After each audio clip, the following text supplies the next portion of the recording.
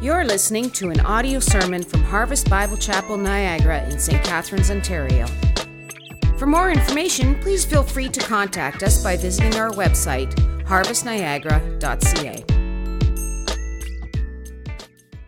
Remain standing with me and keep your hands lifted to the Lord as we pray. Father, I pray that this song we have just finished singing would be the reality of every single heart in this room. That we would look to the heavens and say, behold the Lord, our God, our Savior. Lord, we lay ourselves this morning at your feet and say, you are God and we are not. And oh God, we ask this morning today that you'd increase our hearts to worship you, or increase our hearts' capacity to worship you, God. Increase our heart's desire and longing to love you and to know you and to live our lives for the glory of Jesus Christ alone. Father, we ask that you teach us this morning from your word. God, I pray as the word is spoken this morning that we would truly hear from the voice of the living God. God, where hearts are sleeping, would you wake them up this morning? Where hearts are dead, would you breathe life into them, God? Where hearts are listening, God, would you make ever more keen to the still soft voice, the still quiet voice of yourself? And God, our heart's desire today is not that we just come in here and do church, sing a few songs, hear a good word, and leave. But God, our heart's desire is that we'd encounter you, the risen Lord. Please, oh Lord, would you make this possible? God, again, I acknowledge this morning as I preach that my desperate need for you. God, I acknowledge that for our people, we are desperately in need of you. We can't make spiritual things happen on our own. We can try, we can want to, but God, you have to do it. So as we surrender again today, God, we say, God, come and do your will in us by the power of your Holy Spirit for your glory alone. In Jesus' name, together we pray these things. Amen. Amen. I encourage you to go ahead and grab a seat and flip with me in your Bibles to Revelation chapter 3. If you don't have a Bible, slip your hand up, and one of our ushers would be more than happy to get a copy of God's Word into your hands. If you don't have one at home, take it home with you. This is our gift to you this morning. Revelation chapter 3 is where we are. Back to the Jesus Speaks series. Took a few-week break from it. The Jesus Speaks series being the first 4 books of Revelation as Jesus speaks to his church, that we might be ready for his return. And so the last, where we ended off 3 weeks ago, was the first part of chapter 3. And so I don't want you to think that the last 2 weeks have been sort of something random. They've carried right on through. So the last sermon I preached from Revelation chapter 3 was the dead or alive, right? Jesus wants you dead or alive. And so we learned that Christ wants every heart fully alive to Jesus. And so even though we took a break from the series, that last 2 sermons were carrying that reality through. How do you stay alive in Jesus? It takes community of believers, your involvement in a community of believers, and it takes your own personal spiritual disciplines. And so that series was meant to help you thrive and be alive in Jesus. So now we're diving right back into here to Revelation chapter 3, starting at verse 7. Jesus speaks, and he's writing here again to a specific people in actual churches, and it's a word that is just as impactful in our lives in our church today. Jesus' message to us today is the same thing he said to the church that we're going to study this morning at Philadelphia. We see the same heart and purpose that God has for his followers there as he does here, and so this is extremely important for us to open up and pay attention to and listen to, and I'm going to read it, and then we're just going to dive right in. Revelation chapter 3, starting at verse 7. To the church in Philadelphia. And to the angel of the church in Philadelphia write, the words of the Holy One, the true one, who has the key of David, who opens and no one will shut, and who shuts and no one opens. Verse 8, I know your works. Behold, I have set before you an open door, which you have set before you, an open door which no one is able to shut. I know that you have but little power, and yet you have kept my word and have not denied my name. Behold, I will make those of the synagogue of Satan who say that they are Jews and are not, but lie. Behold, I will make them come and bow down before your feet, and they will learn that I have loved you. Because you have kept my word about patient endurance, I will keep you from the hour of trial that is coming on the whole world, to try those who dwell on the earth. Verse 11, I am coming soon. Here's some motivation right here to listen up. I am coming soon. Hold fast what you have heard, so that no one may seize your crown. The one who conquers, I will make him a pillar in the temple of my God. Never shall he go out of it, and I will write on him the name of my God and the name of the city of my God, the New Jerusalem, which comes down from my God out of heaven, and from and my own new name. He who has an ear, let him hear what the Spirit says to the churches. So encouraging, this one, isn't it? Last 5 have been sort of like, you're doing good, but, and then he brings the hammer. Jesus not afraid to speak the hard word. We know that already by now, don't we? But this one is simply just an encouraging word for his people who are, one word, it is faithful. If you want to write that word right beside the Church of Philadelphia, I've given you kind of one word to define each of these churches, and the word is faithful. And it's really simply a word to a faithful church filled with faithful people, giving us a glimpse of how we are supposed to be living in light of Christ's imminent, which is soon, return. And so the word of the day is faithful. That's what God desires most from your life and my life more than anything else. What he wants is a heart that loves him and a life that is simply faithful to him. If I were to ask you this morning, I would say, what does God want most from you? If I say, what does God want most from you? Probably many of you would define what God wants most from you in terms of achievement and success. That's how we think.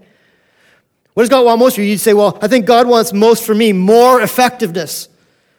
Or I think he wants additional productivity from me.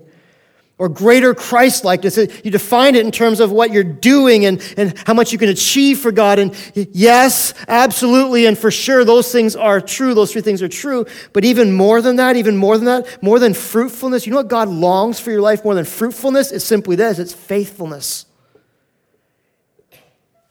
God delights more in your faithfulness than your fruitfulness, because a faithful life will be a fruitful life in Jesus Christ. And when all is said and done, the greatest commendation you can ever get from God, he's not going to say, look at all the stuff you did. He's going to say, you lived a faithful life for Jesus Christ. We control the faithfulness. God controls the fruitfulness. And so in this passage, we're seeing that being played out in the church of Philadelphia. We're seeing that God's commendation given them is a commendation of faithfulness. What's a commendation? It's like a great glowing report on this church. It's like a resume. It's like a spiritual resume that God's giving. It's like a word of encouragement to them, a reference letter for them saying, this is a church that I love because they're so faithful.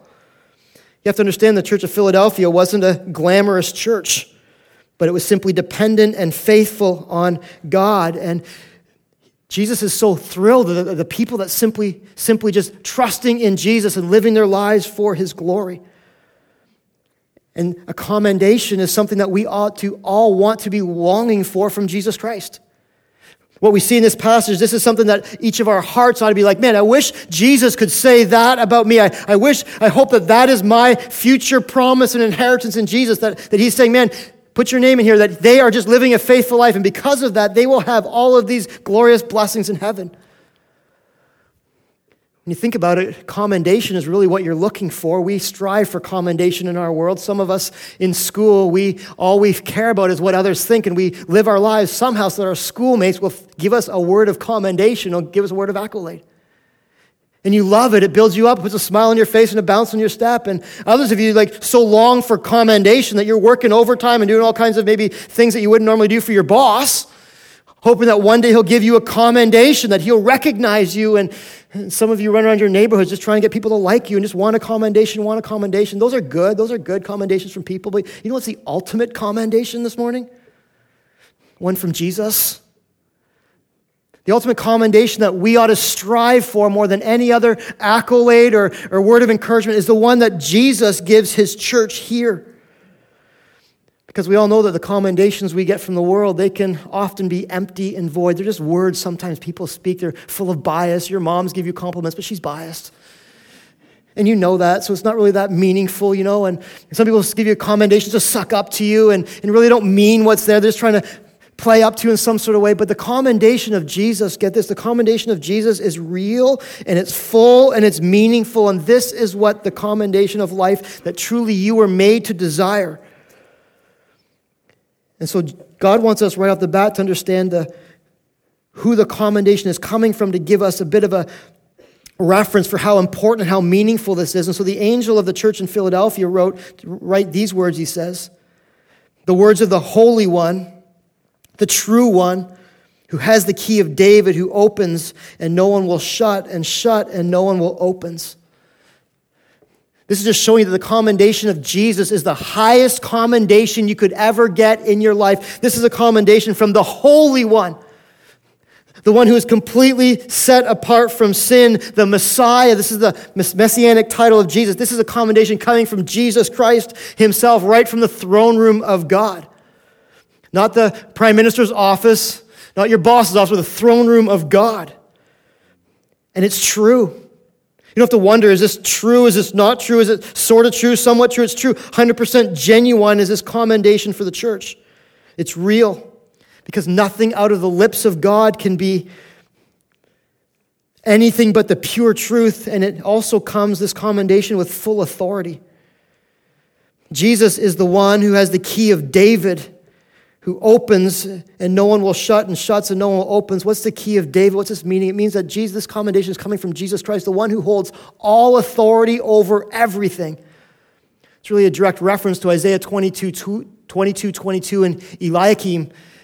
He was the one who was given the keys to the throne room, and his job was to stand at the throne room, and only through him would people go in or out. And so he's saying, yeah, but this is Jesus Christ. He's got the keys to the throne room of heaven. He stands at the door, and you can only go through into heaven through Jesus Christ. And in fact, he not only opens the door to heaven, but he opens every door to spiritual blessing, every door to revelation of divine truth, and every door to ministry opportunity. It all goes through Jesus Christ.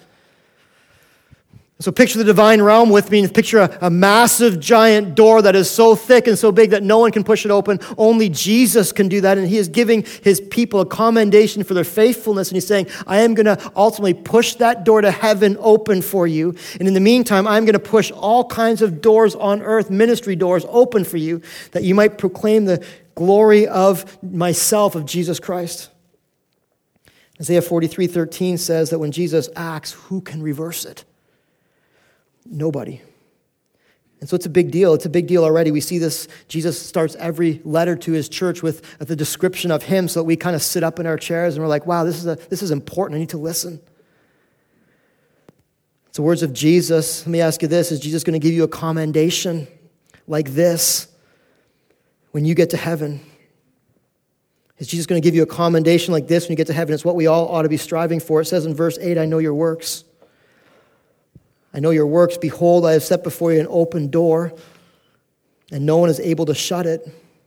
I know that you have but little power, and yet have kept my word and have not denied my name. This is the church in Philadelphia he's writing. As I said, this is the original city of brotherly love. And to get the context of how important this is, city of brotherly love in Jesus' day was not known for their Liberty Bell statue or Liberty Bell or the statue of Rocky or the Philly cheesesteaks. They were known for one thing, their faithfulness and their loyalty to God. And the people in Philadelphia, there was really nothing about them that was compelling. In all the other cities, I've given you some pretty cool things about what was happening in that city. When it comes to Philadelphia, there's really nothing cool to say about Philadelphia. That's why I went to the Liberty Bell and that stuff, because there's nothing to say about Philadelphia.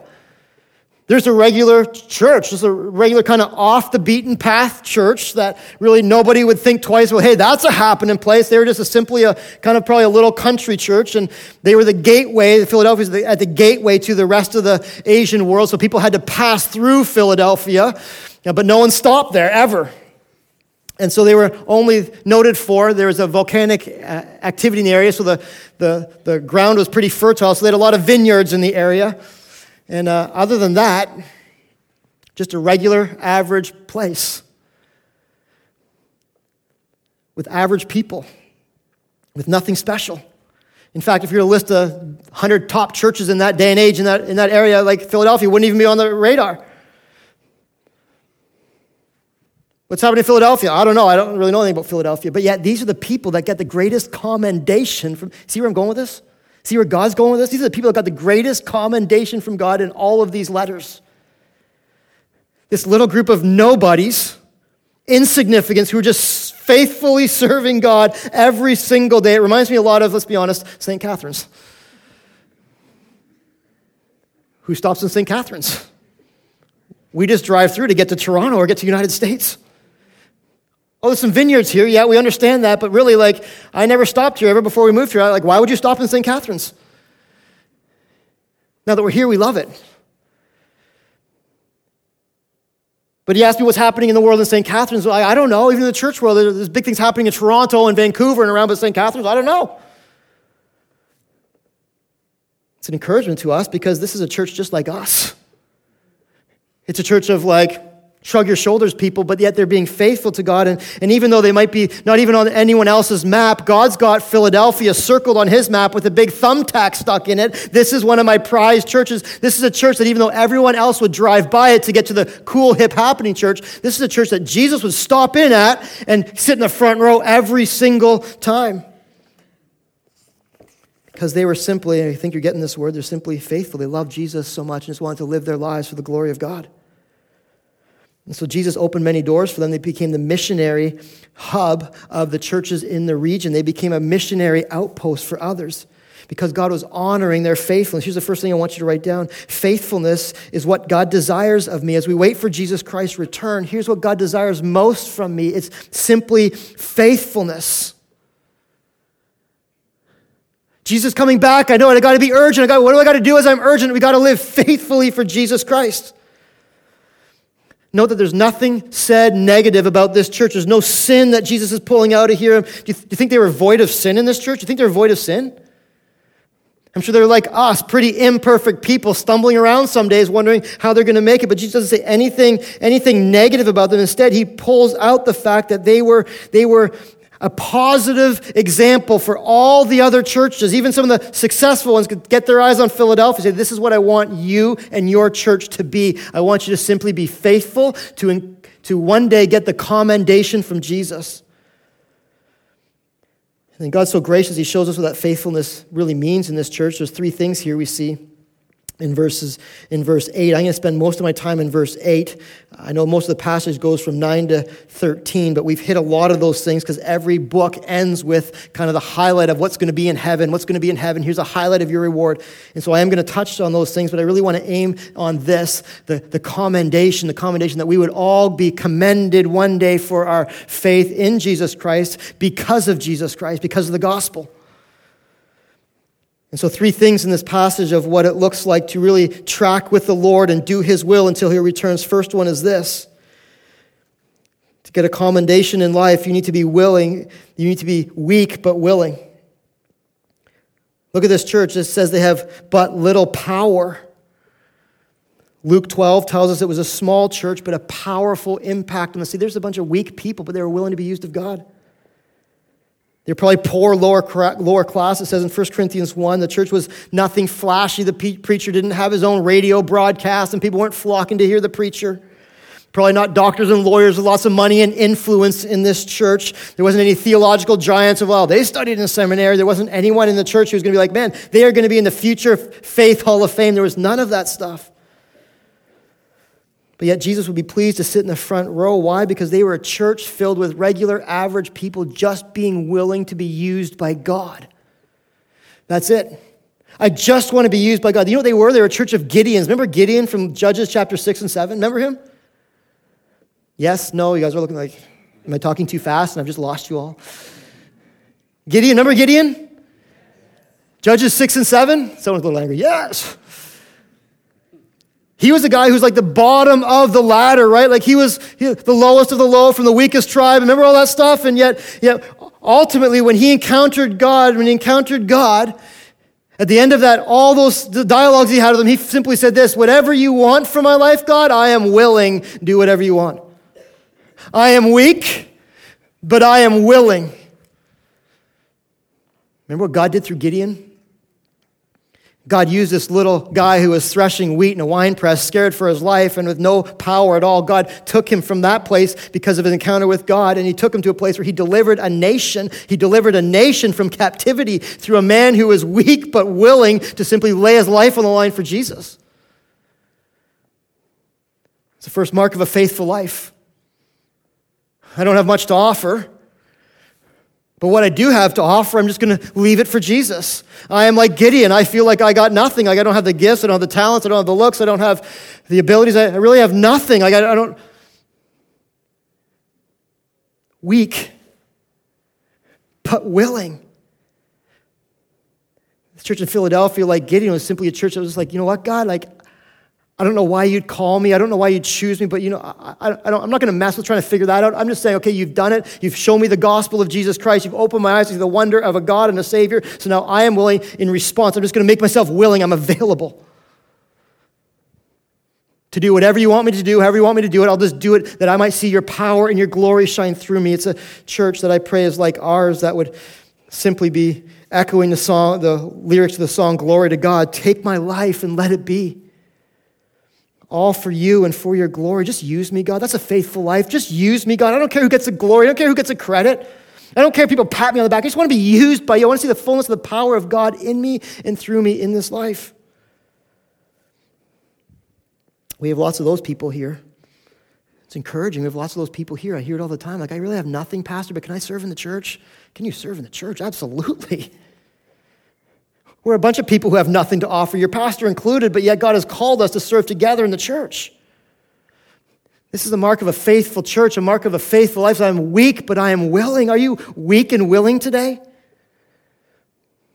I want to know the full blessing of God, the full power of God. Are you weak and willing? Oh, I have too much to offer. Are you weak and willing? That's all Jesus is looking for. Do you get that? What do I do as I wait for Jesus to return? Admit you're weak and be willing. God can do powerful things through a weak and willing life. The second thing is this. We see it right here in the text. I know that you have but little power, and yet you have kept my word. And yet you have kept my word. It's simply this. It stayed on Scriptures. There are people who are stayed on the Scriptures as our first pillar, that we proclaim the authority of the Word of God without apology, because that's what a faithful church does. What a faithful believer in a faithful church keeps themselves stayed in and on the Scriptures. It wasn't just a church of Gideons, it was a church of Bereans. Acts chapter 17 tells us that the Bereans were those who eagerly examined the Scriptures daily.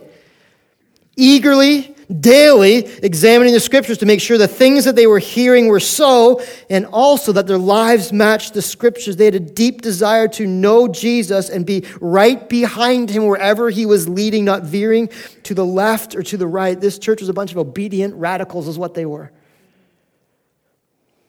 People probably would have walked by them and slapped little name tags on their back that would have said like too intense or over the top. But on the front of their shirt, Jesus Christ labeled them with a greater title, and it was simply this. It was faithful. It was faithful. This would be a people who was constantly praying. Psalm 119, verse 10, I hope this is a prayer of your heart. With my whole heart, God, I seek you. Let me not wander from your commandments. What's a faithful life? It's a life that not just knows the Scriptures, but lives the Scriptures. The Word of God saturates the mind so much that it just drips and permeates into the soul, which then moves the feet into a life of obedience. The people of God who are faithful are those who are daily playing. Remember we used to play Simon Says? The people of God who are faithful, who get the commendation for faithfulness, are those who play Jesus Says. If Jesus says it, I will do it. I will just mimic it. I will do whatever Jesus says. And when he doesn't speak, I won't do it. The people who get a commendation, I pray you and I would be these type of people who would just be stayed on the Scriptures. They are obedient. We know obedience comes from loving Jesus. It's not a legalistic thing to be obedient. Somehow we've gotten into our church that it's not what you do, it's just who you know. Yes, but who you know affects what you do for sure. And so the people who get a commendation from God in the end will be those who love Jesus enough that they were willing to follow him and be obedient at all costs. Even when relationships get difficult because of their obedience to Christ, when work situations get awkward because of their love for Christ, even when it means that they're going to miss out on some fun because they love Jesus Christ, that is a faithful life that Jesus Christ gives commendation to. The third one is this. You have little power, and yet you have kept my word and have not denied my name. They are linked with the Lord. Faithful life in Jesus is linked with the Lord. This is the whole basis for the commendation that this church is getting. It's simply three things they were doing and doing well and doing often. They were linked with the Lord. In other words, everybody not just inside the church knew that they were Christ followers. All those outside the church knew it too. People in the city of Philadelphia weren't thinking like, oh, I wonder what's up with that person. I know they go to that place on Sunday morning and they talk funny, like talk like a Christian. They somehow act like a Christian. They seem to be like, do you think they're really a Christian? They're just good moral people. There wasn't that debate going on with this church. It was like everybody knew that Jesus Christ was their Lord and Savior. It was like Jesus and me, we go hand in hand. We are not separated. I can't stop talking about Jesus. I can't stop mimicking Jesus. When you talk to me, you know Jesus is a part of my life. So the faithful life, the faithful church in Philadelphia had their flags raised for Jesus Christ, and there was no doubt these people belonged to Jesus. On Sunday, and also the other 6 days of the week, they must have believed. They must have believed, because I know this is very difficult. Do you find this difficult sometimes? To not deny the name of Jesus? We worry so much about what everyone else is going to think. They're going to think we're crazy. The faithful life, along with the Philadelphia church, must have taken Mark 8:38 to heart and really believed that when Jesus said, whoever is ashamed of me and my words in this adulterous and sinful generation, of him will the Son of Man also be ashamed when he comes in the glory of his Father with the holy angels. Well, that's a good one. Faithful life doesn't just think it's a good one. It's like, yes, and we love Jesus so much because of his salvation that we love Christ and we are willing to identify with Christ. That's the faithful life. So the Philadelphian church was full of Gideons. They were full of Bereans. They were also full of Pauls. What did Paul say? I am not ashamed of the gospel. I am not ashamed of the gospel, for it's the power of God unto salvation. So the faithful life identifies with Jesus, again, even when things get sticky and when things get awkward with those around them. But if I identify with Jesus, my family won't love me the same anymore.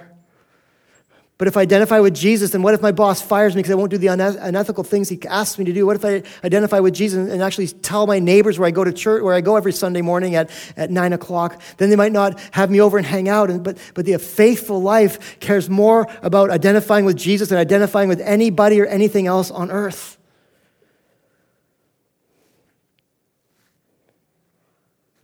And they're determined to hold on to him and persevere in these things. See what it says here? They persevered. It says this a little later in verse 10, because you have kept my word about patient endurance. They patiently endured in these things. This is a faithful life. The Christian life is not boring. People, Christian life, that's just, faithful is a boring word. Who wants to be faithful? I want adventure. This is the adventure of the Christian life, being faithful to Jesus Christ. And plowing through in these things no matter what comes our way, whether you're driving this car towards your eternal destination, whether it's sun or rain or sleet or snow, we are going to keep driving and keep our eyes fixed on Jesus and our destination. That's what perseverance is, keeping the foot on the gas and continuing on in our journey towards Christ. I hope this is an encouragement for many of you. I love that this is an encouraging passage right in the midst of some really challenging and convicting ones. Because we need to be encouraged sometimes, don't we? Sometimes we need to be encouraged. And as I read this, I have to be honest with you, I'm thrilled with who God is bringing to our church. Our elders, every meeting, as we pray for you guys, we're like, wow, we've been blessed with some godly people that we have been privileged and responsibility of caring for. Because as I read this, I see this in our church. I just want to encourage you with that. I have never been part of a church in my 20 years of ministry that has been so faithful to God like the people of this church. So I pray you're encouraged by it. I pray you're like, wow, yeah, I'm not perfect. Anyone perfect at this? Me neither. But I pray as we're doing this, you're like, man, this is the commendation that God's going to give me by his grace as he helps me be faithful.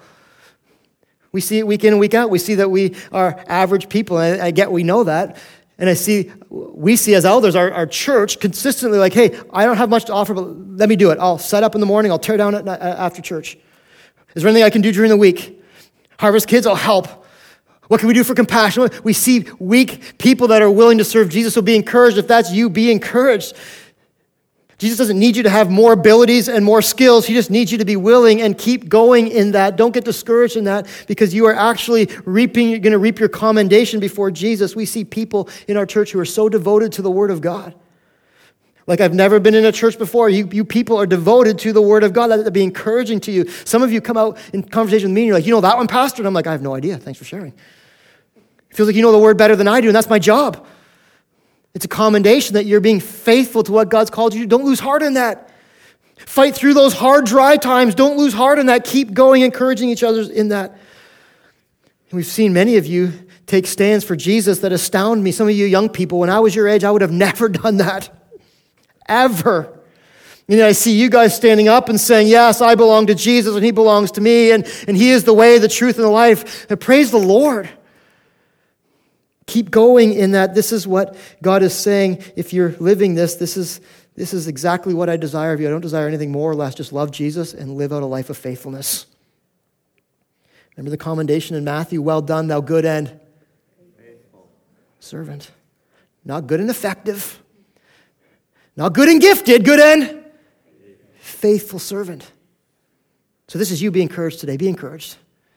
Just take this as a word of God of encouragement for you, that you just need to keep being faithful and God takes care of all the rest. If this is not you today, because I get there's probably some of those in here too.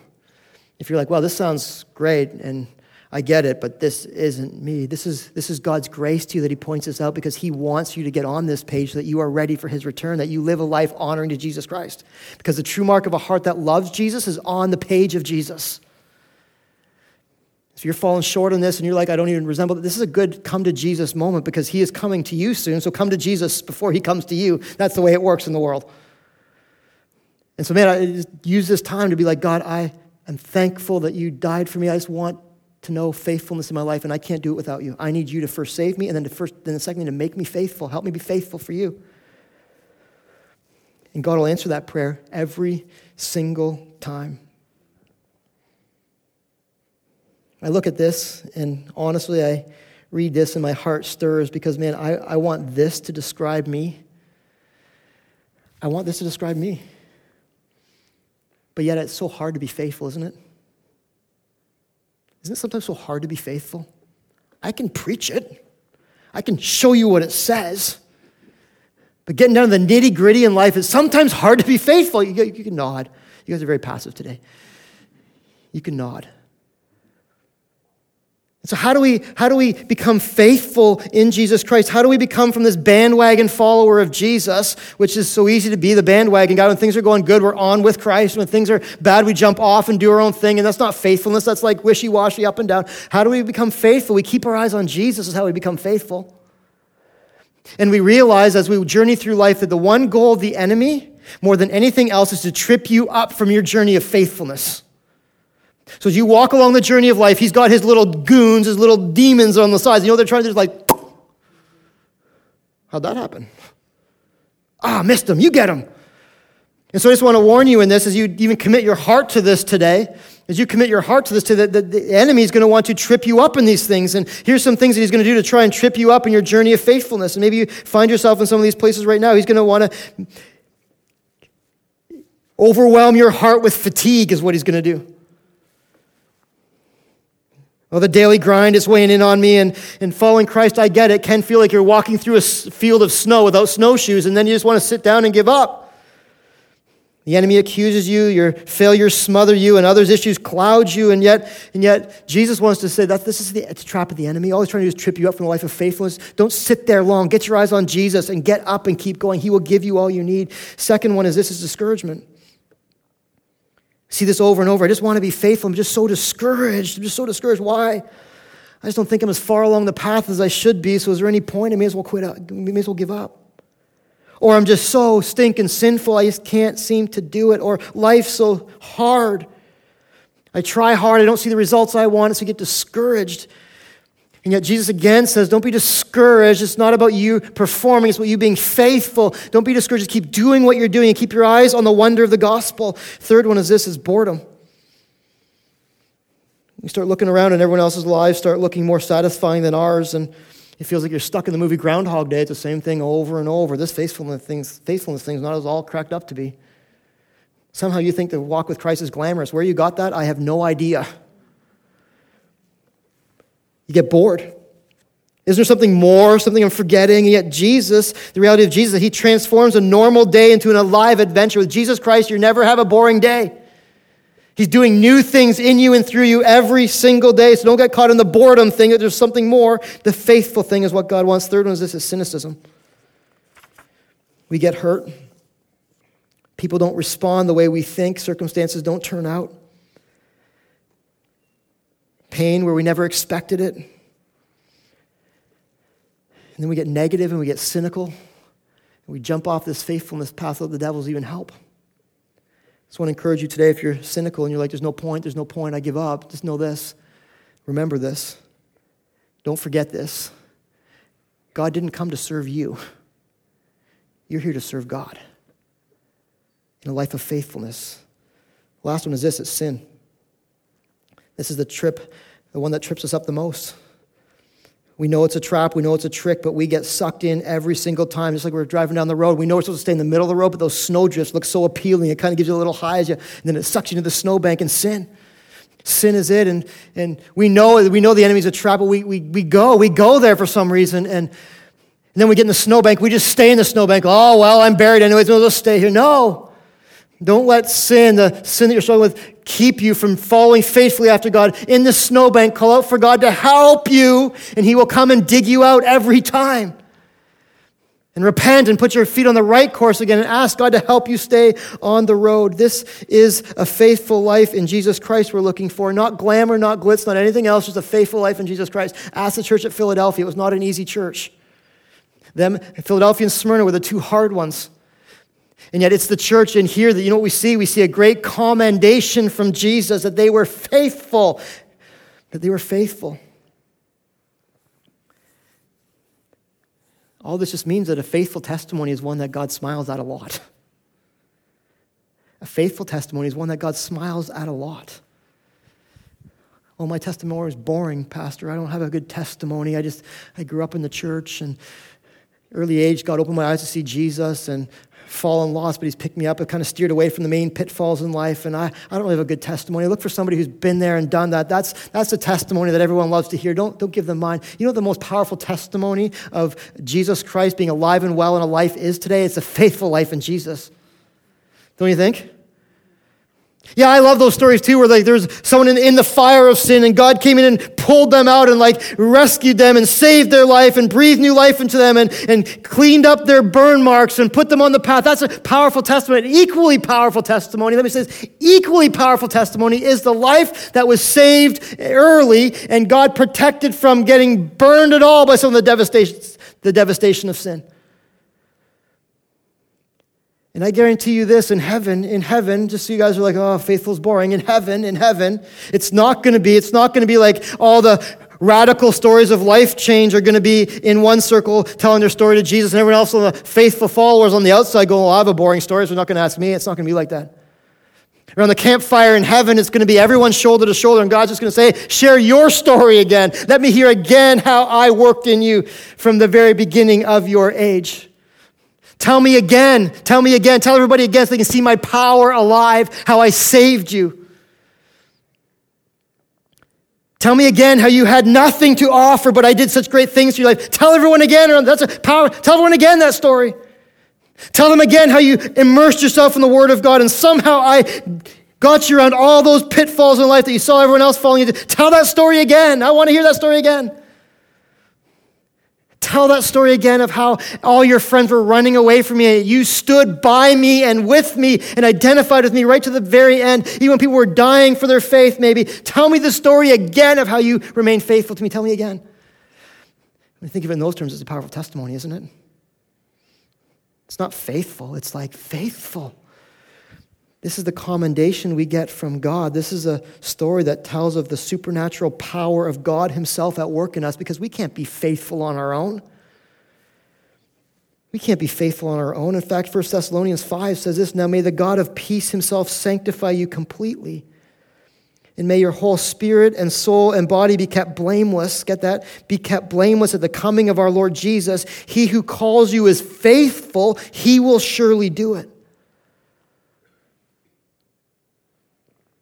And so really God's commendation to His people is really about their faith in a faithful God. And their belief that there's something greater to come. We're going to whip through these quickly, so stick with me. But the last part of this, and again, I'm not going to emphasize these a lot because we've hit a lot of these already.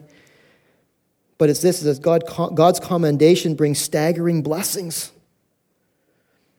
God's commendation brings staggering blessings. So not only do we want the commendation of God, but there's a part of us that wants the blessings of God for being faithful. God promises to bless the faithful life here in this earth and then also in the age to come. God promises to bless a faithful life. Why are we faithful to God? Obviously because we love God, because God loves us, because we want to live a life honoring to Him. But here's another part of that, is that we know we have much to look forward to as followers of Jesus Christ.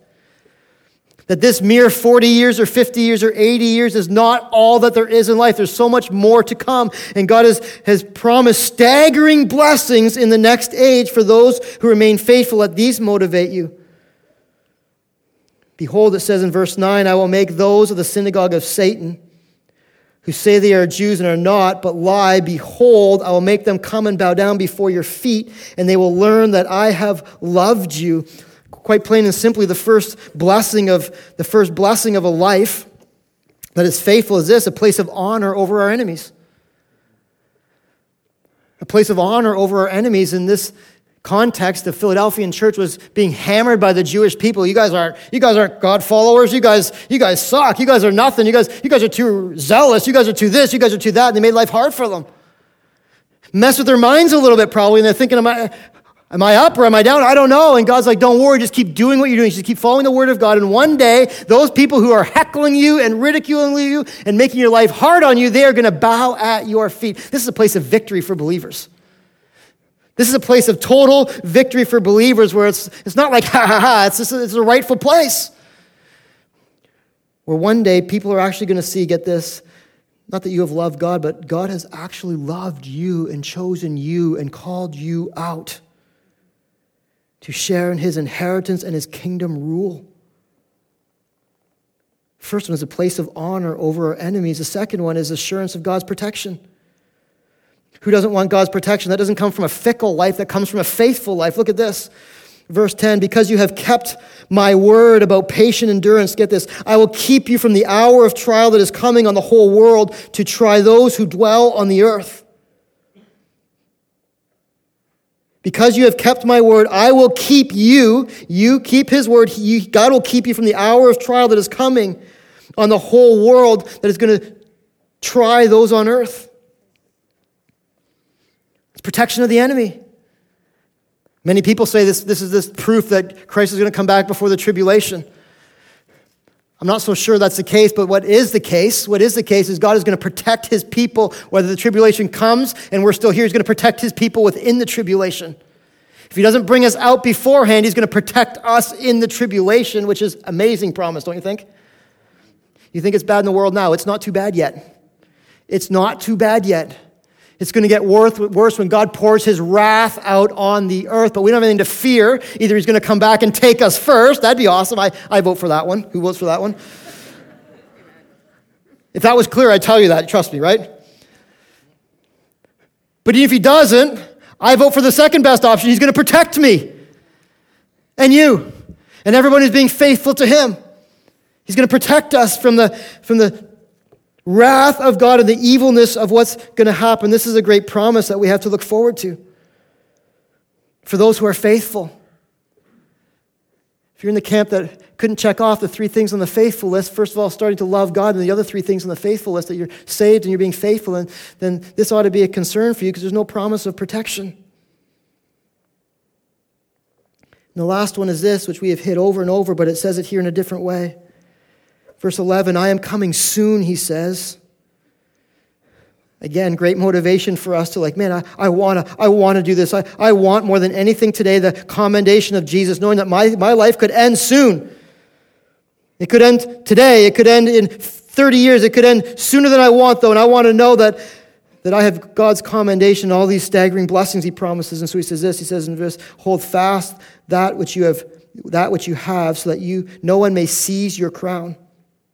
It's not talking about losing salvation there. It's talking about holding fast to the things that you're being taught through His word, that you might not lose your reward. The crown is the reward, not the salvation. In verse 12, to the one who conquers, we see that throughout this whole thing, to the one who conquers. How can you conquer? Remind me. How can you conquer? In Jesus Christ. How can you conquer? In Jesus Christ. That's it, right? It's not like you going out here trying to conquer now. It's in Jesus Christ. It's in Jesus Christ. I will make him a pillar in the temple of my God. He's promising a special place in eternity with Jesus. He's promising special privileges in the place where Jesus dwells, a pillar in the temple of my God. We hear all the time people saying, man, I'm a pillar in my community. Or look at that guy, he's a pillar in the church, or I'm a pillar on my sports team. Who cares?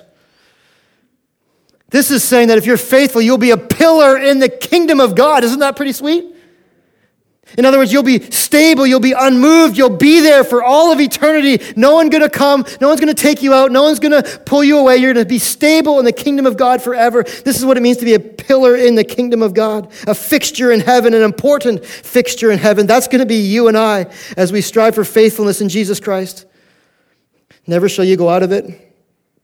Heaven's not just a temporary place, it's forever, it's for real, as is hell. But instead, I will write on him the name of my God and the name of the city of my God, the New Jerusalem. In other words, he's going to engrave his ownership upon us. I never thought of it this way before, but I think the first stop in heaven is a tattoo parlor. Either that or the weird face painting lady with the permanent stuff. But the first stop in heaven is but it's not just some random thing. I think I like this design. You're going to get in the name of Jesus put on you somewhere. Maybe right between the eyes, just to show the ownership and the love that God has for you. The name of Jesus is going to be imprinted upon you, and the name of the holy city is going to be put somewhere on your body. And there's going to be no passports in heaven. Where are you from? Here's my passport. So where are you from? Right here. I'm from heaven. This is my place. I'm not going to lose that passport or put it through the wash. It's here. It's forever. I'll never forget who owns me, who died for me, and whom I spend eternity with, reigning forever. It's all imprinted upon me as Christ. And then it says here, got to notice this before we finish, that you're going to be tattooed with the name of Jesus, the name of the city of my God, the New Jerusalem, which is coming down from my God out of heaven. And get this, we often think we go to heaven, but actually, you know what's going to happen in the end? That heaven is going to come down and God's going to make a brand new earth. This is what's going to happen. That's what it says here. So we're not spending eternity up in the sky. We're actually going to end up spending it here in a brand new heaven and the earth, just the way he intended in Genesis. But then get this. And you're also going to be tattooed with my own new name. Doesn't that strike you as pretty cool? It's not you get a new name. Remember we learned that before, that we get a new name? We get to see the fullness of Jesus in a way that, like never before, in a way that human intellect and language has never understood it, and that he is going to put a new name on us. His name, which is a new name, which we have never heard before, because we can't see the fullness of his splendor and the fullness of his glory and the fullness of his majesty here on earth. All the names of God we have help us catch a picture of the majesty of God. But in heaven, get this, in heaven there's going to be a brand new name that is going to encompass everything of God, and he's going to put it right upon us. And we're going to see Jesus in his fullness and in his glory. And we're going to look back on this life and say, man, it was a plow. It was difficult. But boy, is this worth it all now. Because I spend eternity with my God and my Savior, the Lord Jesus Christ. This is the promise for all those who are faithful. Faithful still a boring word to you today? It's not a boring word if you look at it from God's perspective. And this is the greatest blessing we have on earth, is that we can love Jesus here and now, be an ambassador for Christ, and then one day spend forever and ever with him in heaven. And this is why we so love commendations from Jesus, because like, man, anyone here not want that commendation? Didn't think so.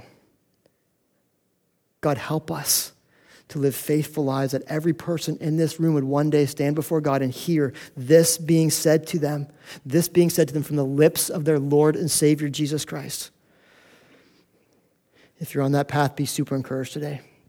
Just take this as a blessing from God. God's not this nitpicky God who's just looking for your faults all the time, that some of us feel that way. He is actually wanting to bless you and encourage you today and spur you on in your faith.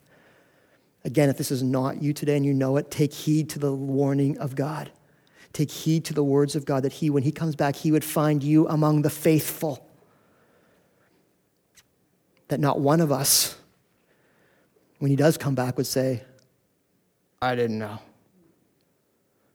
I thought I had more time. May we all be eagerly anticipating the return of Jesus. And may we all, he who has an ear, let him hear what the Spirit says to not just the churches, but to this church. Well done, thou good and faithful servant. It's not a cliche. It's the words of Jesus and what he longs for your life. Well done, thou good and faithful servant. Let me pray.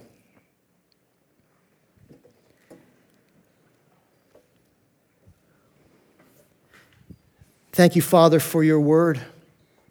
Thank you, God, the way that you spell out to us in simple terms. We are simple people, and how you spell out for us in simple terms, just the reality of who you are and the reality of how you long for us to live in Jesus Christ.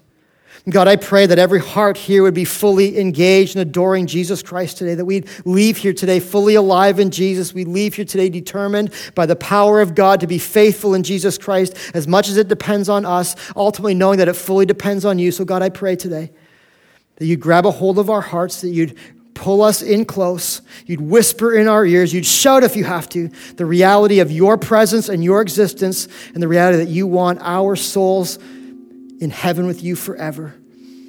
God, please do a deep work in us. We can't do this. We can hear the word, but now implant it deep in our hearts that we leave here fully aware and fully engaged with our Lord and Savior, Jesus Christ. In your name, amen. You're listening to an audio sermon from Harvest Bible Chapel, Niagara in St. Catharines, Ontario. For more information, please feel free to contact us by visiting our website, harvestniagara.ca.